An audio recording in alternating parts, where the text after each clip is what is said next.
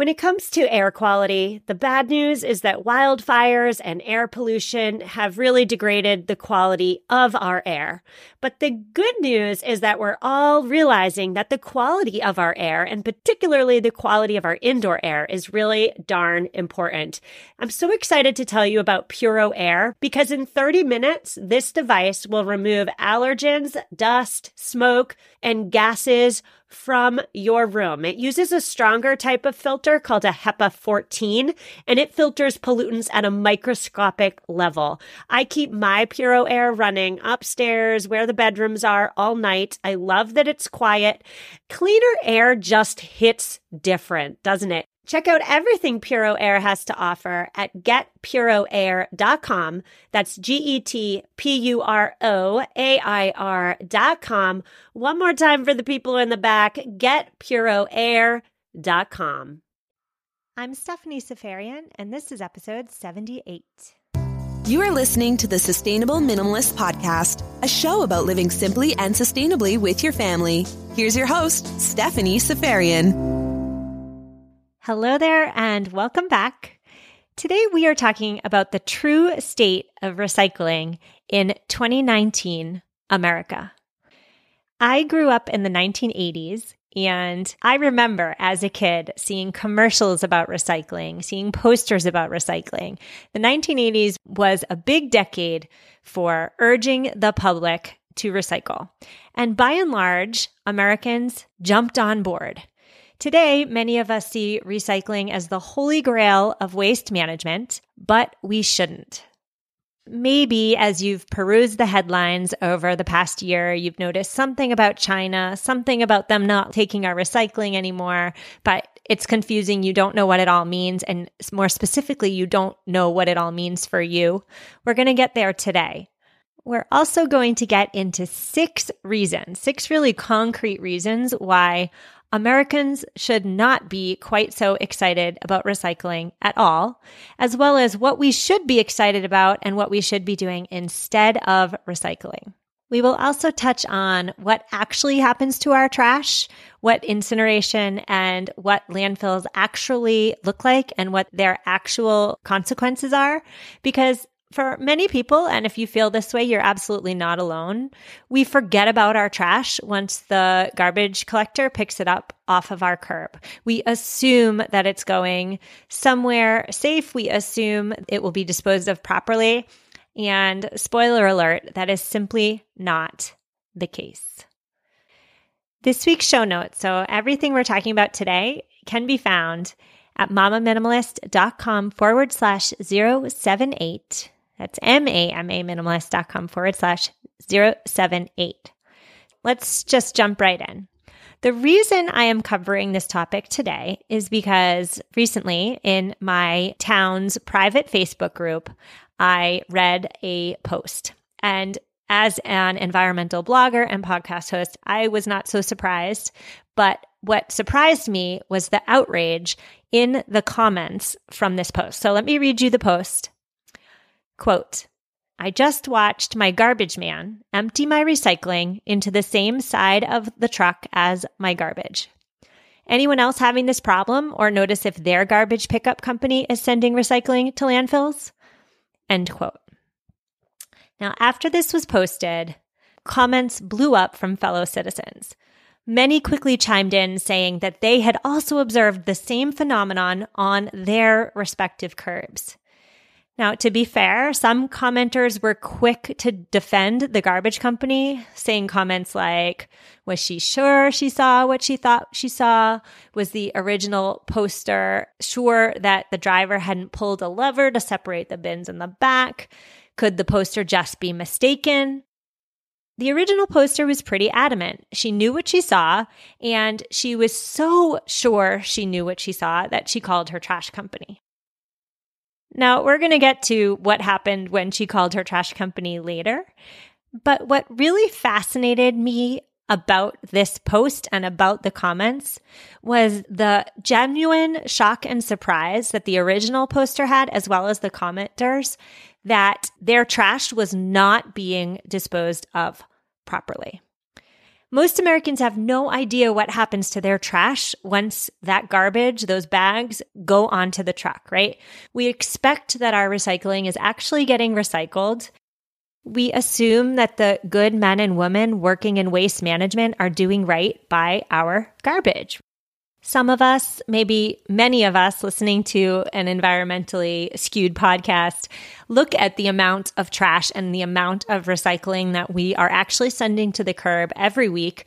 You're aware of how much you're throwing out and you're trying to cut back. But for the average American, they don't know how much they're throwing away, and they don't care because they do something that they've been taught to believe is absolutely amazing for the environment, and that is recycling. Recycling became popular in the 1980s. There's been decades-long efforts urging Americans to recycle, and by and large, America as a nation is thrilled about recycling. We recycle in our homes. We recycle at airports, at schools, in office buildings, in hospitals, you name it, there is a recycle bin. Even better is when we see our favorite products, our Coca-Cola, in a bottle that has that 3-arrow logo, we feel extra special, great about purchasing it because, hey, who cares? We can recycle that bottle. No big deal. We sleep easy because we recycle. We don't worry so much about how much we're putting on the curb because we've convinced ourselves that we're doing all that we can for the environment simply by recycling. We as Americans, we as a country, we are thrilled about recycling, but we shouldn't be. Now, I have 6 reasons why. The first reason is that recycling has diverted public attention away from larger waste management reforms. We have been so focused on recycling that we've failed to do more. And we've really just been short-sighted when the problem is so large, the waste problem is so large, it demands vision and it demands much more action on the part of individual citizens. Reason number 2 why we should not be excited about recycling is that recycling normalizes excessive consumption, particularly of those single-use goods. Because we recycle, right, we assume it's A-okay to embrace disposability as a way of life. Think about all the items that you purchase that are single-use items that you assume are okay to use because you recycle. So that yogurt container, that Coca-Cola bottle, that plastic takeout food container. The list goes on. And if you start to do some introspection and look at what you're using and why exactly you think it's okay to consume those single-use items at a rapid rate, that introspection can get uncomfortable for many people. For perspective, the most recent year for which national data on trash production is available is 2015. So in 2015, America generated 262.4 million tons of waste, which was up 4.5% from 2010 and up 60% from 1985. So what is 262.4 million tons? That is 5 pounds of trash per person per day. That's crazy. 5 pounds. Reason number 3, recycling tricks us into viewing ourselves as responsible stewards of the planet. How often have we patted ourselves on the back because we recycle, right? The reality, however, is that we can and we should be doing way more than simply washing out our recycling and putting it on the curb. We'll get to what we should be doing a little bit later, but we should be doing more. Reason number 4 why we shouldn't be so excited about recycling is that as a nation, America is terrible at recycling. Now, I did an entire episode on this topic. It was episode 34, 9 Things You're Recycling Wrong. We are terrible at recycling. We clog the sorting machinery with those plastic bags, those plastic produce bags that we think are recyclable. They're not. We neglect to actually wash out those jars and those orange juice containers and those aluminum cans before tossing them in the recycling bin. So because they're dirty, we are ruining entire batches of perfectly good recycling. The final reason why we're not so great at recycling is because we aren't pragmatic about it. We're aspirational. We're putting things in the recycling bin because we hope that they're recyclable, not because we actually looked into our town or our city's recycling standards and are following the rules. We just shove things in the bin, put them on the curb, and hope that they'll get recycled. Reason number 5, we don't fully understand how recycling works. So many people assume that you can take a recyclable product, break it down, and recreate that same product again. For aluminum, that is absolutely the case. Aluminum is the perfect recycling material. Glass is pretty darn good too. However, plastic is not recycled. It is downcycled, which means that after it's broken down, after it's remade into something new, the new thing, the new plastic, is weaker than it was, it's thinner than it was, and more fragile than it once was. Plastic can only be downcycled an average of 8 times before it just becomes trash, before it becomes garbage, because it can't be recycled anymore. And finally, reason number 6 why recycling is not the holy grail of waste management. Nobody wants our recycling. Now, here's where China comes in. It used to be that China happily bought bales and bales of America's paper and plastics. We shipped it across the world to China. A low-wage worker would sift through our recycling and set aside the valuable stuff. Then that valuable stuff would be remade into shoes and handbags and other goods to be sold on the market. This policy worked great for everybody until it wasn't working so well for China anymore. Because we contaminated entire bales with our non-recyclables, and because it was a lofty job to sift through bales and bales of junk to find one hidden treasure in mounds of junk, the Chinese government started restricting this policy in 2017. And they eliminated it completely at the tail end of 2018. So as of now, 2019, China no longer accepts our recyclables. Let's jump back to that post in my community Facebook group for a minute.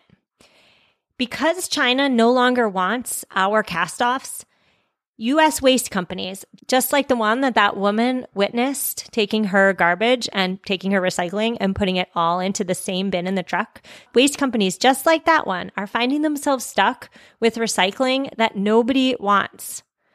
Those waste companies are also hit with new costs associated with processing trash and processing recycling because America now has to process its own recycling. That's expensive. Overseas markets used to accept bales that included the dirty stuff and the unrecyclable stuff mixed in with a little bit of good recyclable trash. But domestic standards, current standards in America, require that more time and more labor be spent sorting all those items that we just aspirationally threw into our recycling bin with the highest of hopes. It is expensive to recycle. So garbage companies like the one in my town are quietly cutting corners by dumping yours and my recycling into landfills when they think no one's watching. Now, I know there is at least one listener out there on the interweb right now saying, all right, who cares? What's so bad about incineration? What's so bad about landfills? Even in 2019, we are still burning approximately 15% of America's total garbage each year. Now, if that sounds controversial, it is, and it should be, because when we burn our garbage, we are spewing dangerous smoke and gases and ash into the air we breathe. We wouldn't burn our household trash in our fire pit in the backyard because, of course, we'd be worried about the toxins and the pollutants that we would then be breathing in, right? We wouldn't burn our milk jugs in the backyard. And so if we're not going to burn them in our backyard, we might want to think twice about mass incineration as well. So I'll let that sit with you for one moment, and then I will move on to the landfills. Landfills are at the edges of town, right? They're tucked away.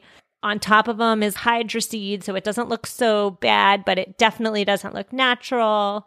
I hear all the time, well, what's so bad with landfills? Well, I'm just going to give you a couple aspects of landfills that might make you cringe. The first one is all those toxic substances that the average American throws out, like batteries, like televisions, like nail polish, all those things we know we shouldn't throw out, but we're too lazy to dispose of properly. As those things break down, they leach toxins into the soil and the groundwater, which therefore pollutes an area that extends way beyond the landfill. Okay, so if you think that pollution is just confined to the landfill, think again.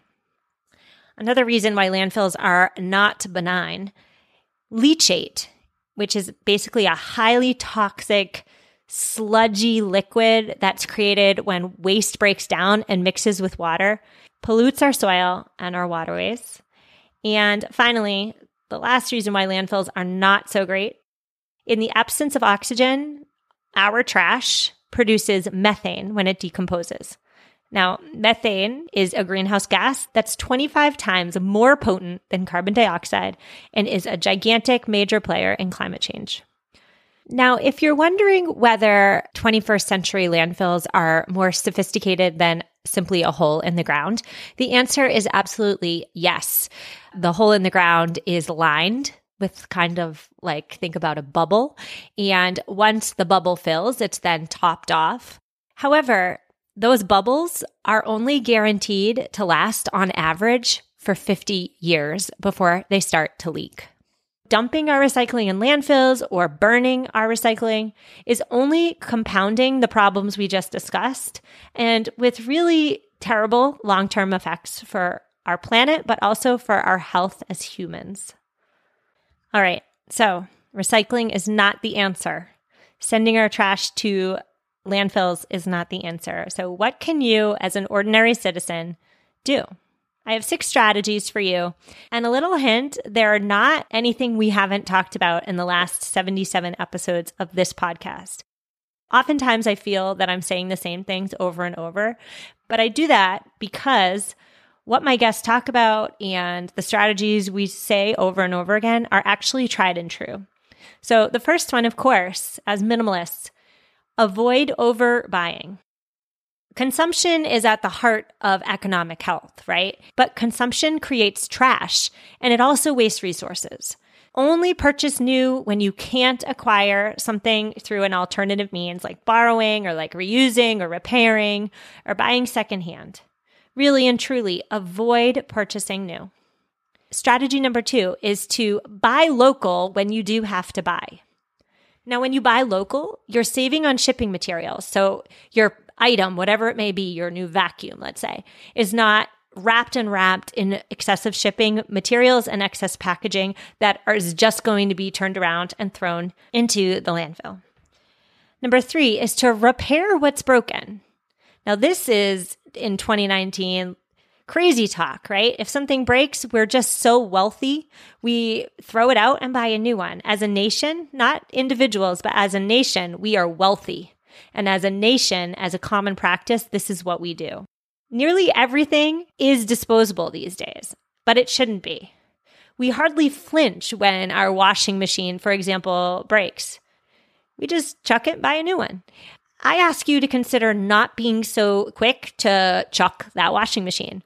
Repair the part that's broken instead of taking the whole thing, even the good stuff, and throwing it in the landfill.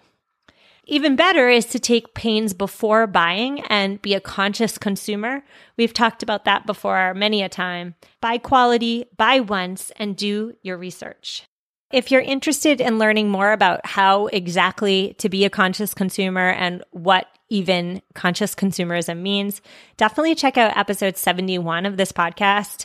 I give some really good resources for you as you seek to buy quality and to buy once.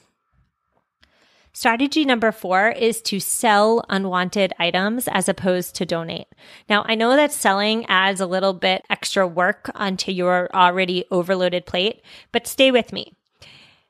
We are less likely to just haphazardly trash items we paid for as opposed to items we acquired for free. It's almost as if paying for something and being a part of an actual transaction makes the item more valuable. I urge you to sell your unwanted items to buyers who are excited for it, even if and even when your payout is going to be small. Consider selling. Number 5, oh my gosh, I love this word, compost. Compost what you can. It's old news to compost your fruits, your vegetables, your bread scraps. We all know those are great compost materials. But did you know that you can and you should add cardboard and paper towel rolls and paper towels and napkins that don't have meat or cheese on them into your compost? You can also compost some really crazy things like old cotton clothing, Q-tips, dryer lint. The list goes on and on. Compost your heart out and really feel good about it. As a side note here, a listener recently wrote to me on Instagram saying I need to do an episode on composting because there are so many lingering questions that y'all have. Stay tuned. That's coming up.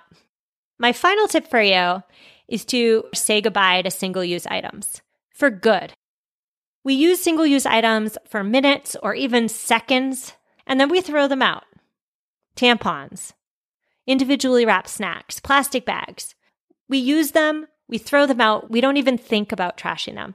I'm asking you to think about it, and I'm asking you to make incremental steps towards eliminating single use from your life and from your vocabulary. Now, if you're unsure of where to start, I have a comprehensive list of sustainable swaps on my website. I'll also link to it in this week's show notes for some of you. But even if you just tackle one thing, those Q-tips, for example, or those plastic bags, try that change on for size, see how it feels. Once you get comfortable with it, you add another. Don't feel as though you have to do it all at once. Instead of being unintentional about your single-use usage, let's be more intentional. Now, I can't say goodbye without telling you what happened when the original poster of that Facebook post contacted her trash company. She told him what she saw, and at first, the owner of the company was just dubious that she saw what she claimed to have seen. He really kind of put the blame on her. But when she persisted, he became apologetic. He assured her that sending recycling to landfills was not their standard procedure. He promised he would talk to the crew on the truck, and he promised to make a change. The bottom line is we have no control over the waste management companies. The only aspect of waste management that we have control of is what we throw out. This week's show notes are at mamaminimalist.com/078. And if you're looking for a little more inspiration, if you just adore a good challenge, July 1st starts Plastic Free July. Now, if you've never heard of Plastic Free July before, it is an international movement that happens every July 1st and lasts for the entire month of July, where concerned citizens vow to not use plastic for the entire month. If you sign up, you will get helpful hints, inspiration, motivation, encouragement, etc., etc. I will link to the Plastic Free July website in this week's show notes if that sounds like something you might be interested in. On next week's episode, we are talking about the basics of capsule wardrobes for everyone, even those of you who are completely ambivalent about capsule wardrobes. I am going to convert you. I will see you then. Take care.